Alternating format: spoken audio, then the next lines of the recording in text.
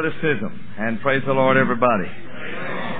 Well, how time does fly, Brother Burt. It doesn't seem possible that the year has gone, and it's been a year since we were here together. Well, some of you weren't here, but some of us come every year. We need the School of Missions. We really do. It is a time of real blessing, and we have looked forward to coming for this day, being with you in the services, and I know that, as I've often said, I will be the beneficiary because I will receive far more than I can possibly give. God bless you again as you're seated. Praise God.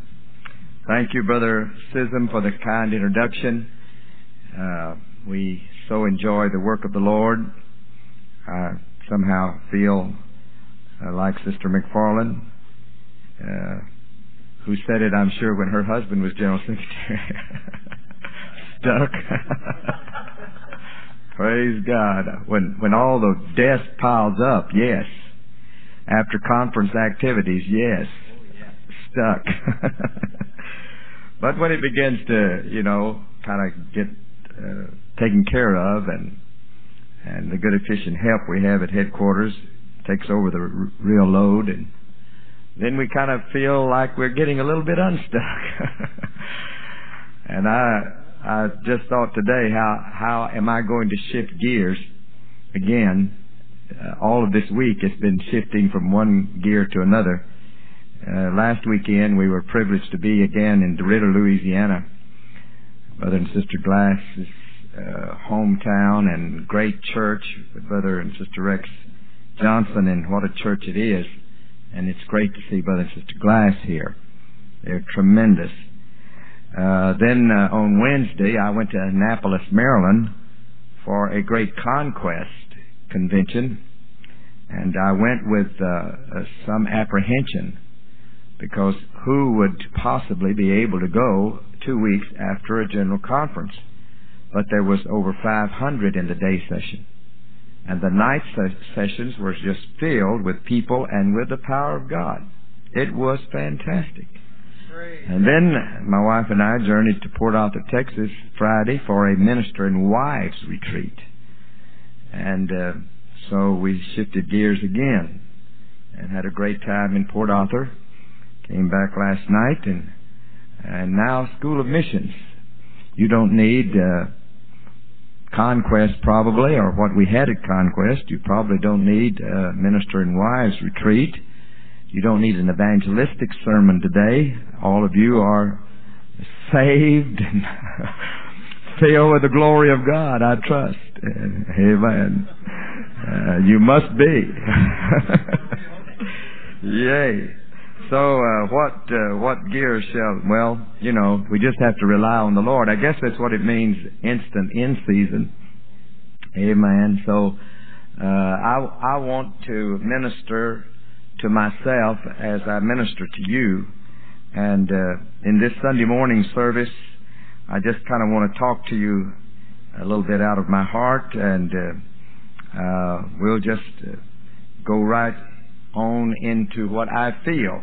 Except I do want to again express my appreciation for the Foreign Missions Division, a very efficient division of our great church.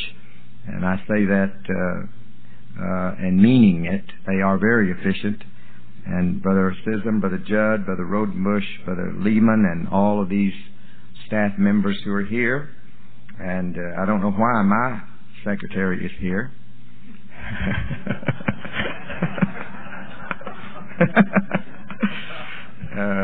I'd like to think she likes to hear me preach. Maybe that's it. She gets enough lectures at the office, so she needs a little spiritual feeding today. But anyway, great, and all of these good regional field supervisors and every one of you. It's just great to be here. Praise God. This past summer, and I'm not going to take a particular text right now, but this past summer, I feel to tell you about it. My family had a distinct privilege, once in a lifetime privilege, of all being together in London, England, for a week. It started out with my wife and I being invited to the Scottish conference in Glasgow. And when some of our children began to learn about it, they said, "Hey, let's all go." Well, there were 10 of us, all of the adult and near adults of our immediate family. We left the 2 5-year-olds and the 1 8-month-old, which didn't need to be there. So there were 10 of us, my wife and I and our 3 children, their companions, and 2 oldest grandchildren. And we really had a great time. We filled every minute. We got those passes on the subways, and you could just jump on one, and we knew how to jump at the same time and jump off at the same time, and we got to see so many things. And one of the things that we did get to see, but we arrived so late we didn't get to see much of it, was Windsor Castle. We got there 30 minutes before closing time. And if you've ever been to Windsor Castle, you know it's quite a lot to see there. There's the apartments, there's what the ladies wanted to see, the doll collection, and it's just a great big palace, one of the most beautiful, with a great wall around it and several buildings on the inside. And so as we rushed in through the gate, knowing we only had 30 minutes, which way would we go? Well, we just all took off in different directions. And I went into the St. George's Cathedral there. I had been there one time before, but I wanted to see it again. And in this cathedral, or St. George's Chapel, that's a separate building apart from all of the other buildings, I rushed through, and there on the far side was the niche in the wall that had been built especially for the burying of King George VI, who is the father of Queen Elizabeth. He became the king in 1936 when his brother abdicated the throne for the love or his lover, and he kept the throne and died in 1952. And then he was buried. They made a special dispensation or something to build onto St. George's Chapel a place. That building had not been touched nor any new construction for maybe hundreds of years, but they did build a place, a space out from one wall, and there you can see his crypt. There's a barrier, of course, and there's a guard standing by, and then there's a place for the possibility that his wife, who is yet living, may someday be buried by the side of him. But there's something unusual. Maybe you've heard about it. But there's something unusual that if you're ever there, you'll want to see. There's a little plaque by the side of that barrier. Now, King George VI was the king during World War II, when England really suffered a lot. And in 1940, which was, the war was already going on in England. In 1940, King George VI spoke a message over the radio to all of the British people. And on this little plaque is a portion of his message. And it is incredible.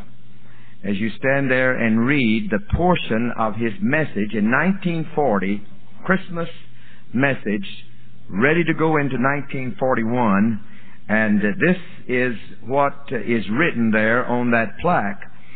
And I said to the man that stood at the gate of the year, "Give me a light, that I may tread into the unknown." And he said unto me, "Go out into the darkness and put your hand into the hand of God, for it is better than a light and safer than a known way." That's a tremendous statement. Amen, amen. Well, there was something else that happened to us in that visit to England.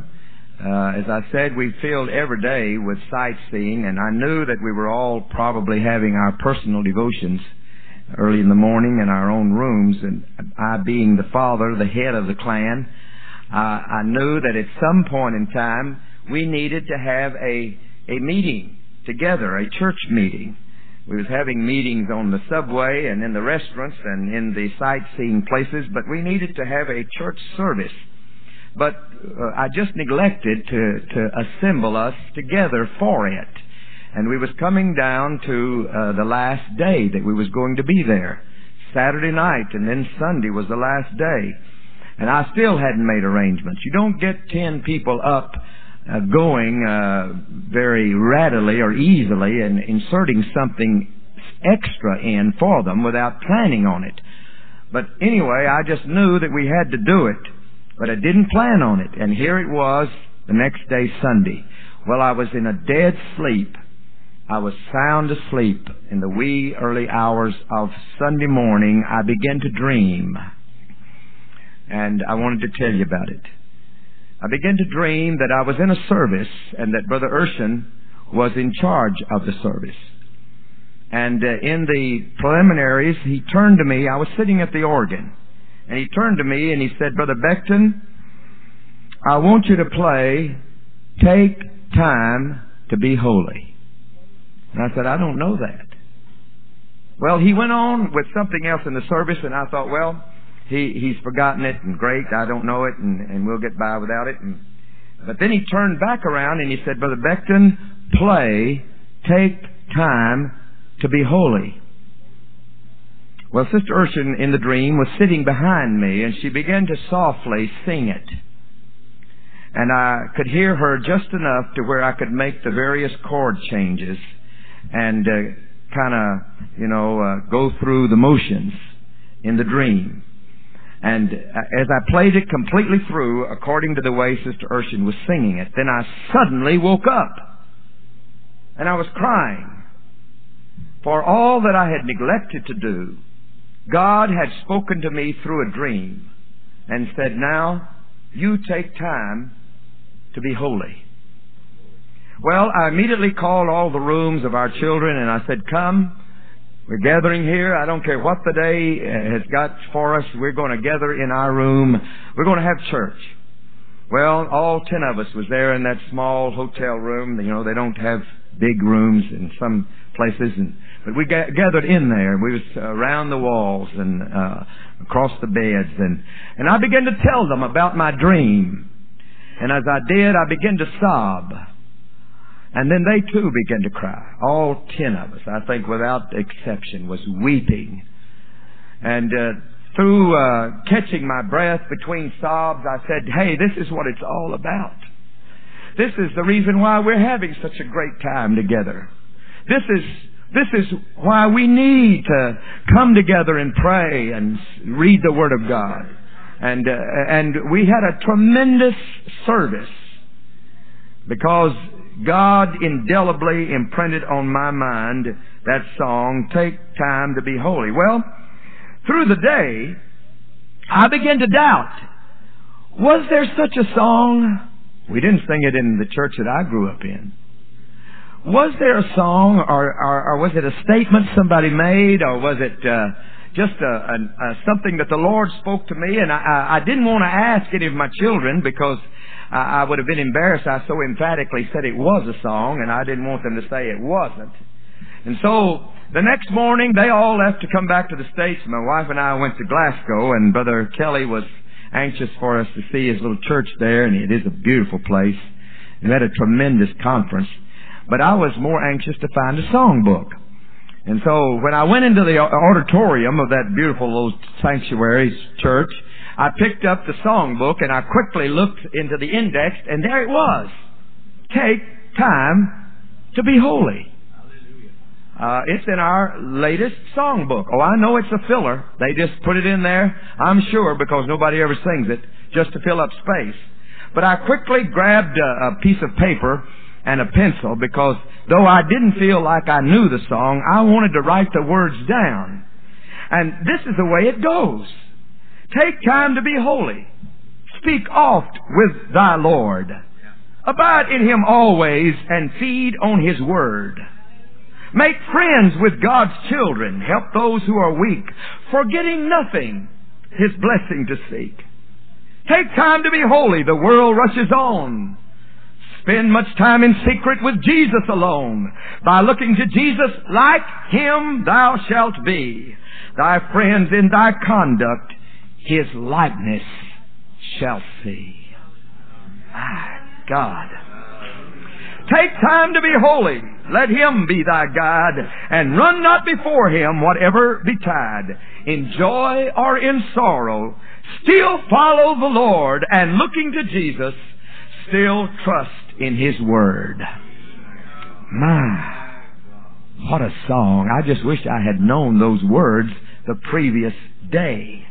Amen. Praise God. And that's what I want us to do for the next little while. Just take a little time to be holy. Praise God. Holiness means more than the outward appearance. Amen. That's part of it. But we need to take some time to be holy today. Praise God. Being a musician, I was reading a book the other day about the great Steinway piano. It's a marvelous book, and I was greatly intrigued by it, the Steinway Piano Company. And it gave so many statistics until I jotted them down. It takes nearly 1 year to make a piano. It takes 400 workers and over 12,000 parts. The wood in the piano ages a year outside in all kinds of weather. And then it's brought in and loaded into the ovens, the kilns, and it dries out at 160 degrees Fahrenheit. That lovely, graceful arch around that piano, and it is so pretty, it gives such dignity. It takes 12 sheets of 3/16 of an inch maple veneer glued together. And then they put it in a rim press where it's bent into that shape, and it's left overnight under extreme, tremendous pressure. Then it's carried to a drying room, and it's left in that drying room for 10 weeks. During that time, a sounding board or a soundboard is being made, and it's made out of expensive Sitka spruce. It's shaped to be 8 millimeters thick in the center and 5 millimeters thick at the edges. 1,659 square inches of this Sitka spruce goes into that soundboard.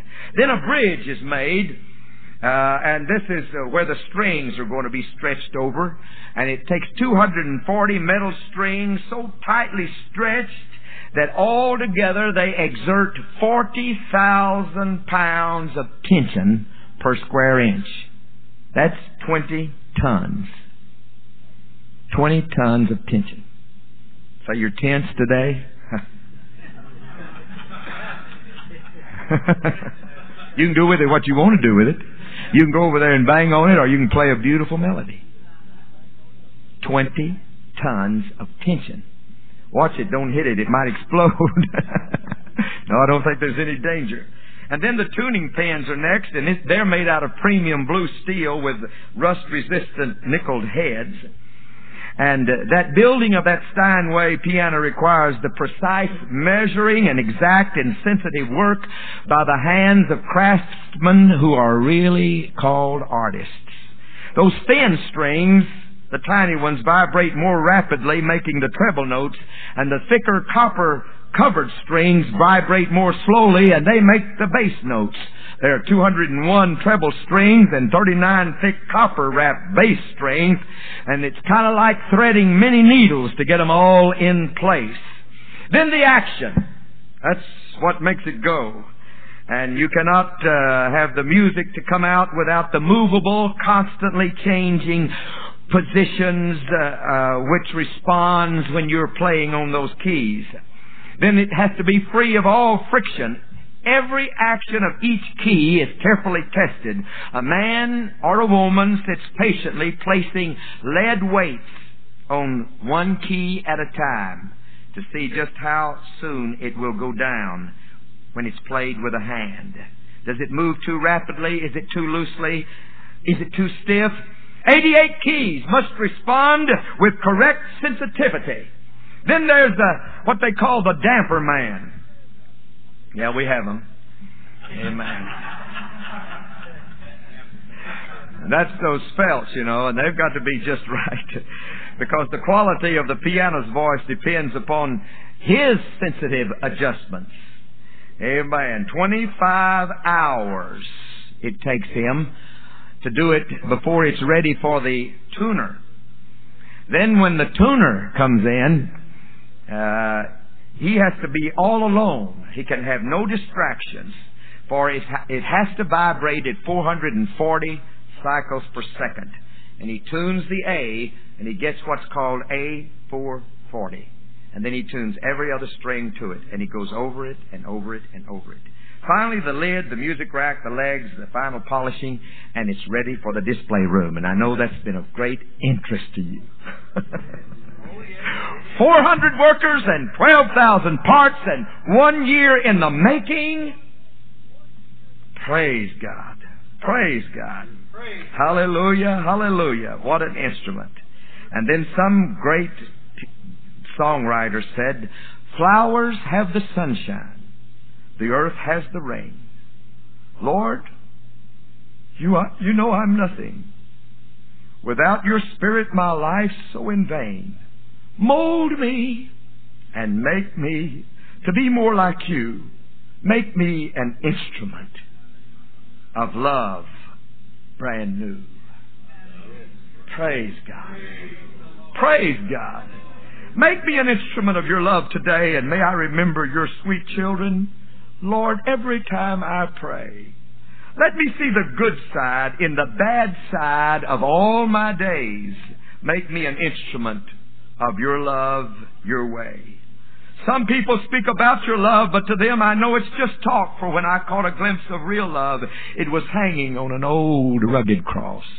Let me be like Jesus as he prayed, oh my Father, forgive and make me an instrument each day that I live. So, it takes time. A whole year to make a Steinway, 60 years to bring me where I am today. And I still need some tuning. To rush. Oh no. Take time to be holy. Set the dampers just right and tune the strings one more time, Lord. Amen. For I want to be that instrument. Amen. Somebody's got to hear a beautiful note today. No pounding and no discords. It's got to be perfect. And when it's played, it's got to be with a right action. Amen. There's nothing worse for a pianist to sit down at a dull piano. A dead piano is hopeless. Ever try playing, you that play, when the pedals don't work? Well, it's the kiss of death, I tell you. Amen. When that pedal don't work, you might as well just not try, because it's all got to work together. Amen. Praise God. Hallelujah. Hallelujah. Amen. 1 Samuel 16:16 said, Saul's servant said unto him, Let our Lord command thy servants to seek out a man who is a skillful player of the harp. Amen. And God said to Job, Where were you when I laid the foundations of the earth? When the morning stars sang together. Hallelujah. Praise God in His sanctuary. Praise Him with the sound of the trumpet. Praise Him with the psaltery and harp. Praise Him with the timbrel and dance. Praise Him on the stringed instruments and organs. Praise Him upon the loud cymbals. Praise Him upon the high sounding cymbals. Make me an instrument. Hallelujah! Hallelujah! Hallelujah! Praise God. Amen. Rush? You don't rush about it. Anything that's worth doing is worth taking your time. Praise God. You know, I don't know if we are as much in love with Jesus as we think we are. Amen. Let me say that again. I don't know whether we are as much in love with Jesus as we think we are. You know, the common expression nowadays is, let's have a word of prayer. Old timers used to sing, sweet hour of prayer. Amen. A lot of difference. Brother James Dallas told an interesting thing over in the Scottish conference. He said there was a young man who had been driving to his church in the London area one way over 100 miles, and then 100 miles back. Of course, there was a young lady involved. He wasn't just coming for church, but he had an interest in. But he did get into church.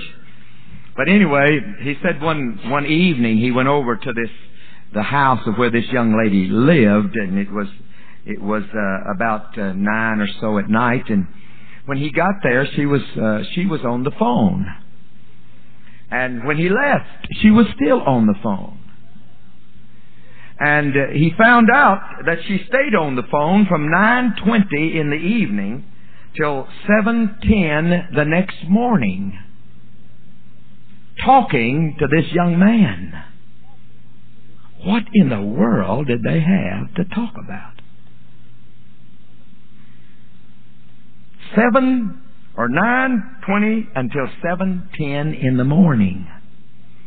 Brother Dallas said he told that at ABI when he was visiting over here in the States, and a young lady came up rather sheepish looking, and she said, "Well, I can beat that." She said, "I have a boyfriend in Virginia, and he called me one night at 8:30, and we talked till 7:30 in the morning." Well, it wasn't much of a beating, but it could go in the Guinness Book of World Records. Amen. All night talking on the phone to another human being. You say, "Now, I can't talk to the Lord because I can't see Him." She couldn't see Him either. Amen. She could just hear His voice. Amen. But all night long they found something of interest because they had an interest in each other. And we come to prayer and we can't find enough to talk to the Lord about. Amen. Amen. Amen. Amen. Oh, God, help us. God help us. It's got to be that we take time. You're here in the School of Missions and you're not just idling your way. You are taking time to get what you need from the Lord. You're taking time to be holy. I've come today because I want to get in on it with you. I want to take some time today to be holy. Praise God. Praise God. Praise God. Oh, yeah. Hallelujah. Hallelujah. I love you, Jesus. I love you, Jesus. I love you, Jesus. I can't see you, Lord, but I can feel you. I can hear you. Praise God. Praise God. Praise God. Praise God. Praise God. Hallelujah. Hallelujah. You know, when God called me to preach, it's been now over 40 years ago, and when I had to preach my first sermon, I can remember. You know, it was something. For me, God to call me to preach, I was timid and shy and withdrawn and backward and inferiority complex, you name it, I had it. I couldn't even testify. And I came up in the time when if you didn't testify, you were thought to be backslid. They had testimony services every night. And you had to testify. You had to testify. Well, it was hard for me. So I memorized one, and I said it every time because I didn't want them to think I was backslid. The Lord has done great things for me, whereof I'm glad. Sit down. Praise God. Amen. Yeah, that's good. Hallelujah. But to preach, you know, that's another thing. We got this mental fixation about preaching. And I had seen preachers all my life. And how was I ever going to stand up there and preach? I had no options. If I preached, it meant I was going to have to stay on my knees. I mean, really stay on my knees. and do some fasting and then eke out about 5 minutes. Lose my thought and suddenly sit down. Had no options though. Couldn't depend on nothing. Read a few books and of course studied the Bible and had no options. Just had to really depend on the Lord. Amen. But I'd be, kind of dumb if in these 40 years I hadn't learned some options. Yeah. I can get up and talk now, by reason of use. I can get up and say some things and call it preaching. It's really not, but, I can get by, I guess. Seems like sometimes I have. Amen. But you know what? I wish I didn't have any options. Wish I didn't have those options. I'd like to go back to the feeling of that first time I preached. Amen. When I had no vocabulary, I wasn't articulate, and still not, and had no personality, still don't, and but I'd like that feeling of, hey, I can't do it, Lord. Gotta just take some time now. Take some time. Get with it. Amen. I wish I didn't have any options. Amen. Do you remember when you were first asked to sing a solo? You never had done it before. And you knew that you couldn't do it without the Lord. You didn't have any options. Remember? And the usual phrase, it was always, you could always count on it. The statement made before they sang, don't listen to my voice. Listen to the words. Yeah. Because they really meant it. I don't think I can sing, but I want you to hear the message. And they really, truly meant it when they said it. They might have just gotten about halfway through the song and the Spirit of the Lord would come and they'd begin to weep, and oh my, what a time. But seems like nowadays they don't say it, but they act it. Don't listen to the words. Listen to my voice.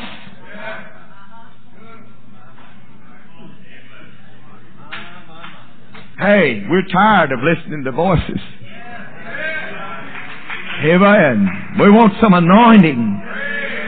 Amen. And you just don't get up and work the mics. Amen. That's what they call it. Amen. Working the mics. And they get almost where they just swallow it. And they blast us. And I like good singing. But if somebody were to get up today and say, don't listen to my voice, listen to the words, we'd almost snicker. Or we'd think they's putting on.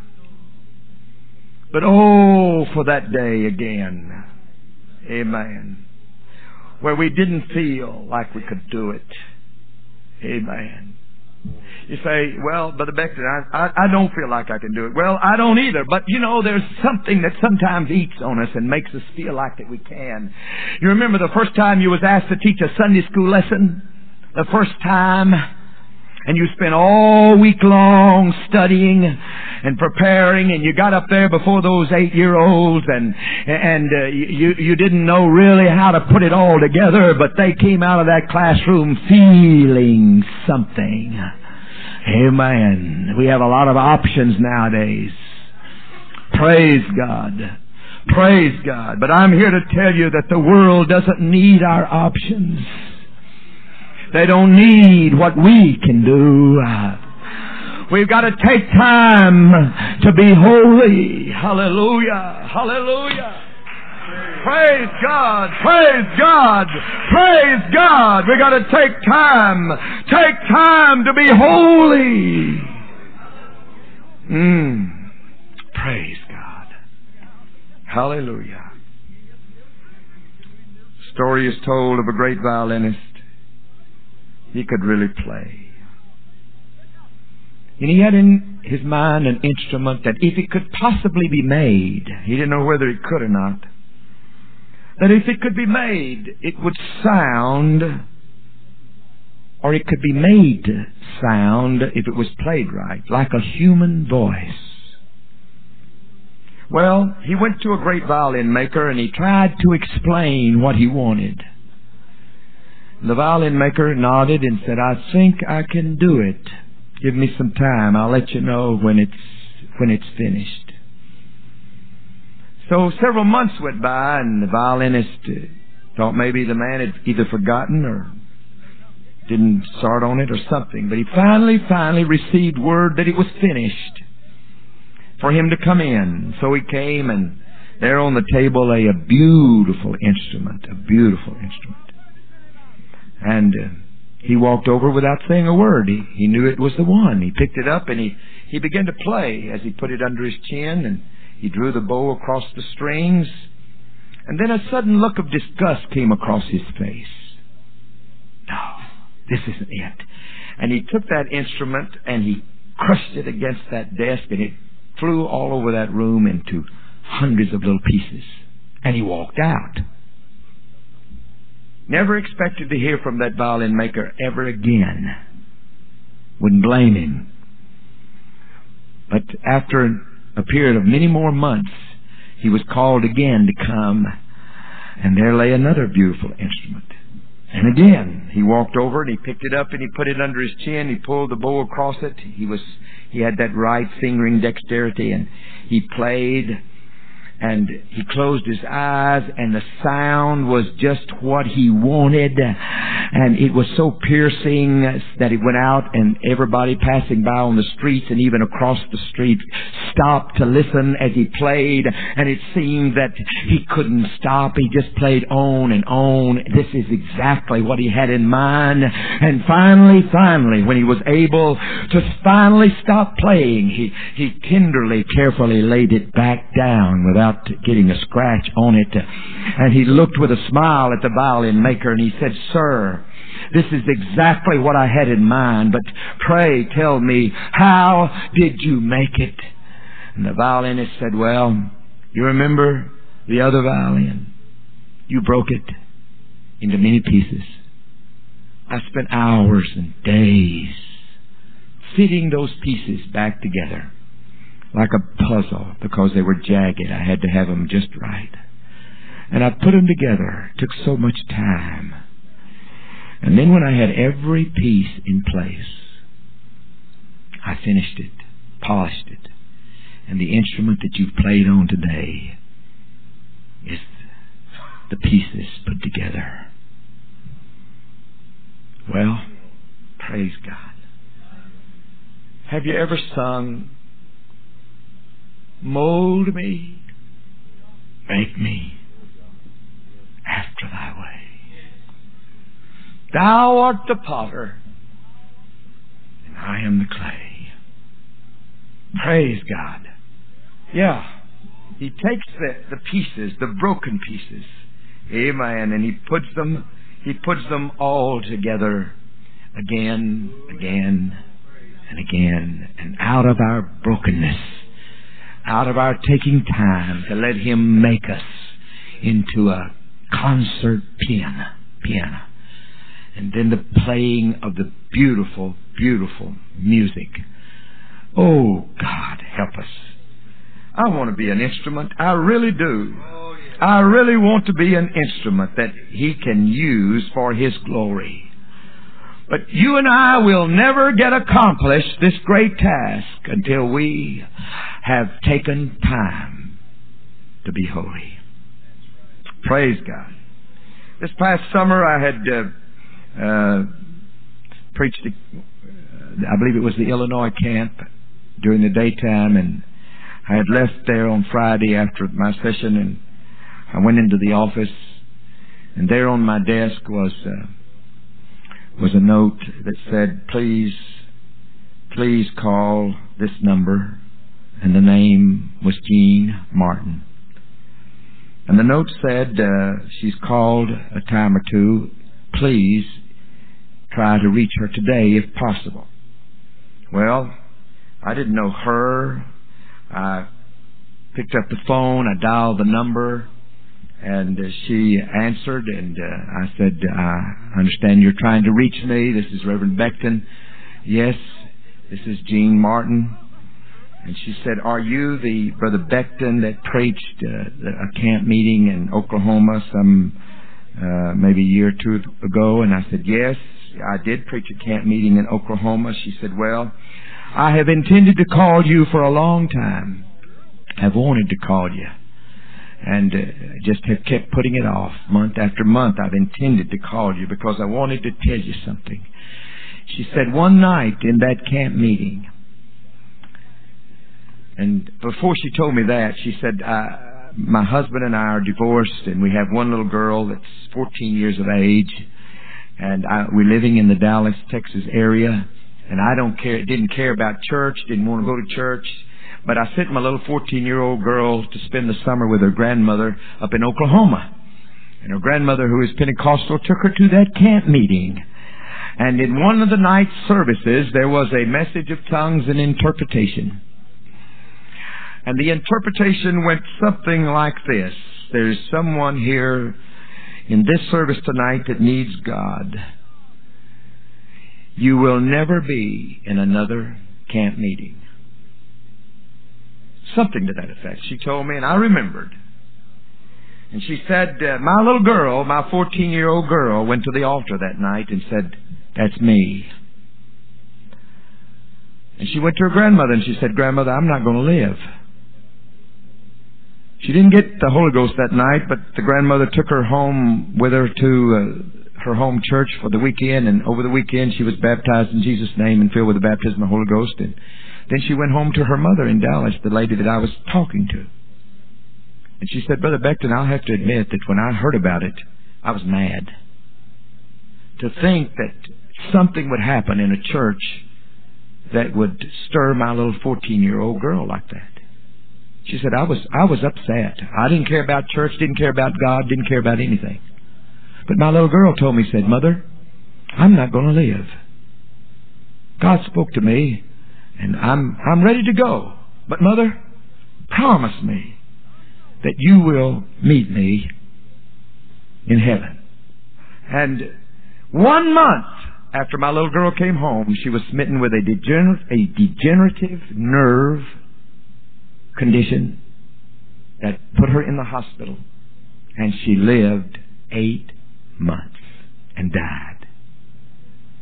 And she said again before she died, Mother, please promise me you'll meet me in heaven. And she said, Brother Beckton, I just wanted to tell you that at that time I was going with a man who was a successful businessman, and I said, come on, let's go to a Pentecostal church here somewhere. Let's find it. My little girl has made me promise it. We went. And my boyfriend didn't like it. He said, if this is what you want, this is the parting of the ways. And I said, this is what I want. And she said, Brother Beckton, I prayed through. I'm living for God. Hallelujah. And she said, there are so many miracles attached to my little girl's illness that the whole hospital was stirred by it.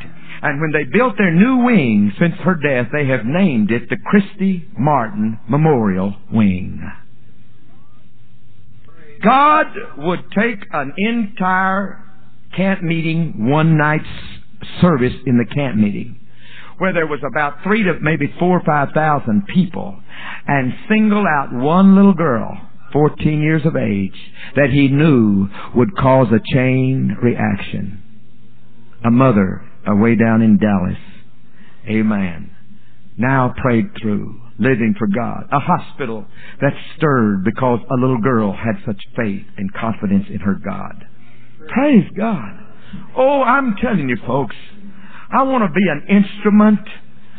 There's chain reactions that need to occur every day from our lives. Amen. Somebody has to be touched. Take time to be holy. Amen. It's not just mere words. Amen. But it's the anointing behind the words. It's not just singing. It's the anointing behind the singing. It's not playing an instrument. It's the anointing behind the playing of the instrument. It's the anointing in whatever we do. We can never come up to the world standard as far as entertainment. And who wants entertainment?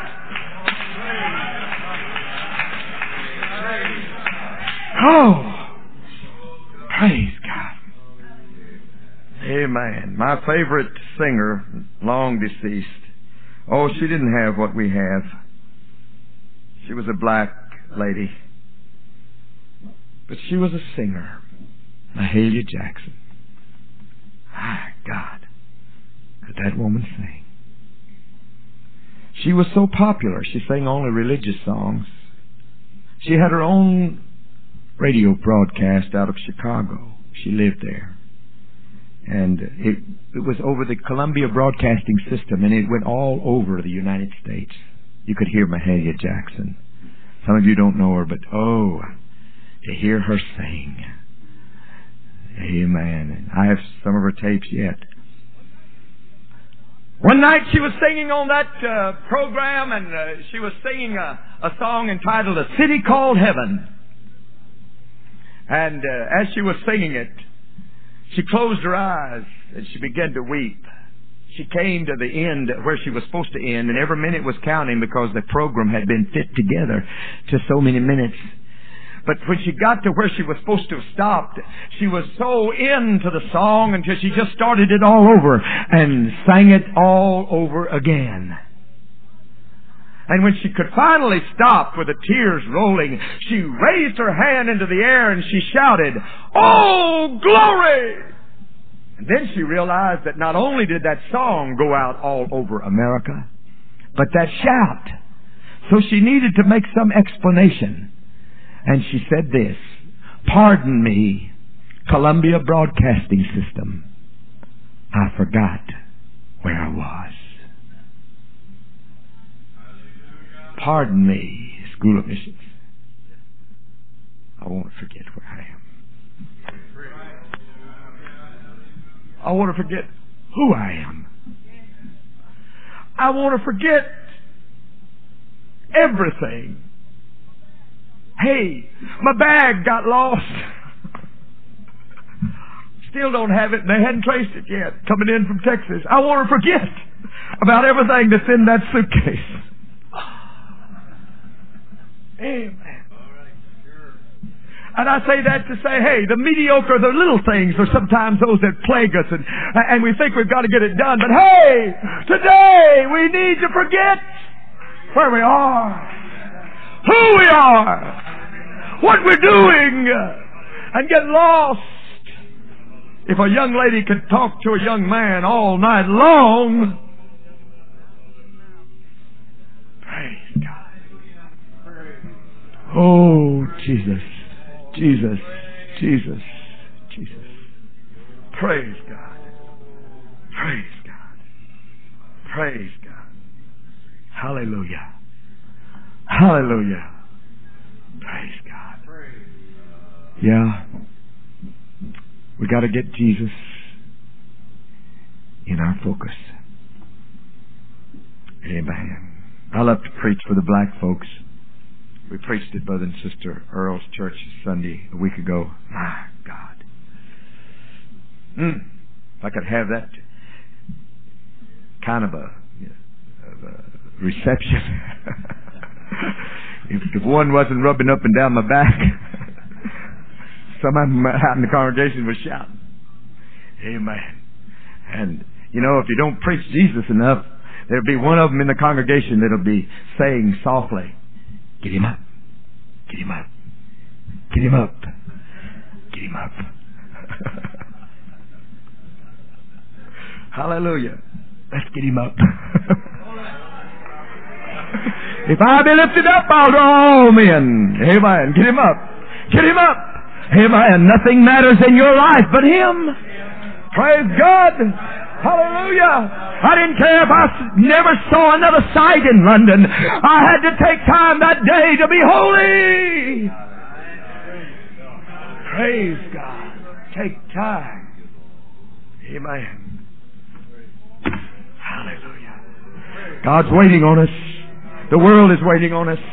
You going out there where it's where the rubber meets the road, as somebody says. Amen. And you gotta have it. You don't have any options. You think you do. I think I do. Amen. Yeah, I could go over there to the piano right now and play you a song and you just clap. Amen. But I don't want any kind of options. I don't want any talent to rely on. I just want the anointing of God. Hallelujah.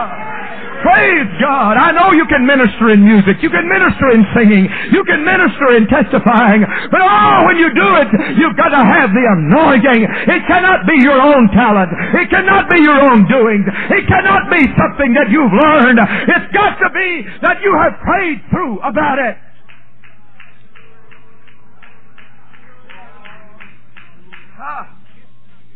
Woo. Hallelujah. Hallelujah. Hallelujah. Problems? Yes, you've got problems. But He's greater than your problems. Amen. Worries? You've got concerns? Yes. Amen. But remember when it all began, when you first received the Holy Ghost, you felt like you could run through a troop and leap over a wall. Now you've got so many bridges and so many things that support you until what are you going to do? Get rid of the options. Amen. Praise God. Hallelujah, hallelujah, hallelujah, hallelujah, hallelujah, hallelujah, hallelujah. I don't ever see Brother Goodwin, and he won't mind me telling this. I don't ever see him. He was here 3 or 4 years ago, and I told it. But I don't ever see him, and please, Brother Goodman, you don't mind, with that one arm gone. The Sunday morning that I sat in that church in Pasadena, California, many years ago, and his father, a precious man, stood to his feet to testify, and Brother Goodwin was a little boy sitting on the seat by him with his arm gone. And his father said in his testimony, folks, I got too busy. Got too busy.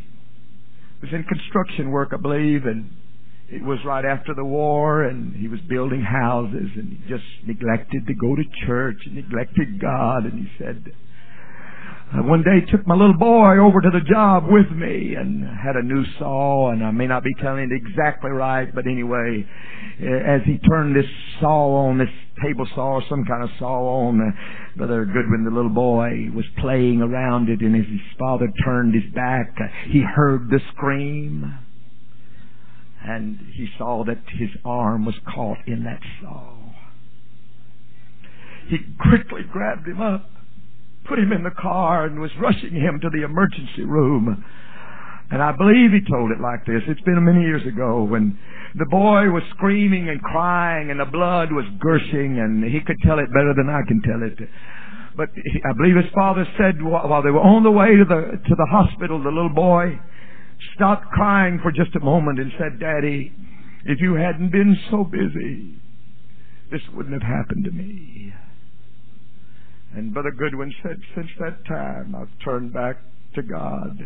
Brother Goodwin, you carry that sleeveless arm because somebody needed to take time to be holy.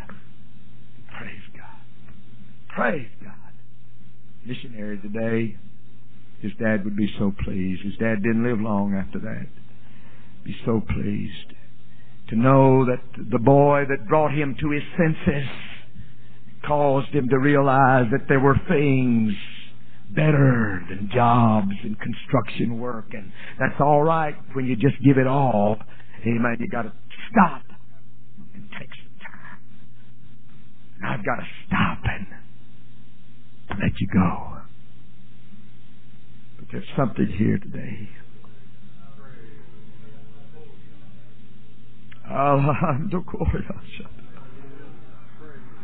Hallelujah. Hallelujah. Hallelujah. Hallelujah.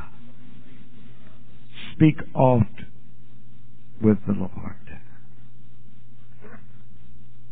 Praise God. Lord, we thank you today. We thank you today. You're so good. You're here, Lord, and you want to stop us on our busy roadway. Help us to hear your voice. Oh God, we come to that garden alone while the dew is still on the roses. And the voice that we hear falling on our ears. Oh God, help us to hear your voice. In the mighty name of Jesus.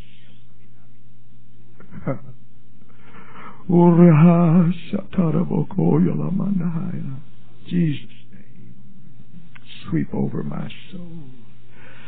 Sweep over my soul. Jesus' name we pray. Let's stand together. Praise God. Could we just come assemble here across the front? Everybody come. For a moment. Amen. God has something for us today. For me, for you. Dear God. Take time. A little time.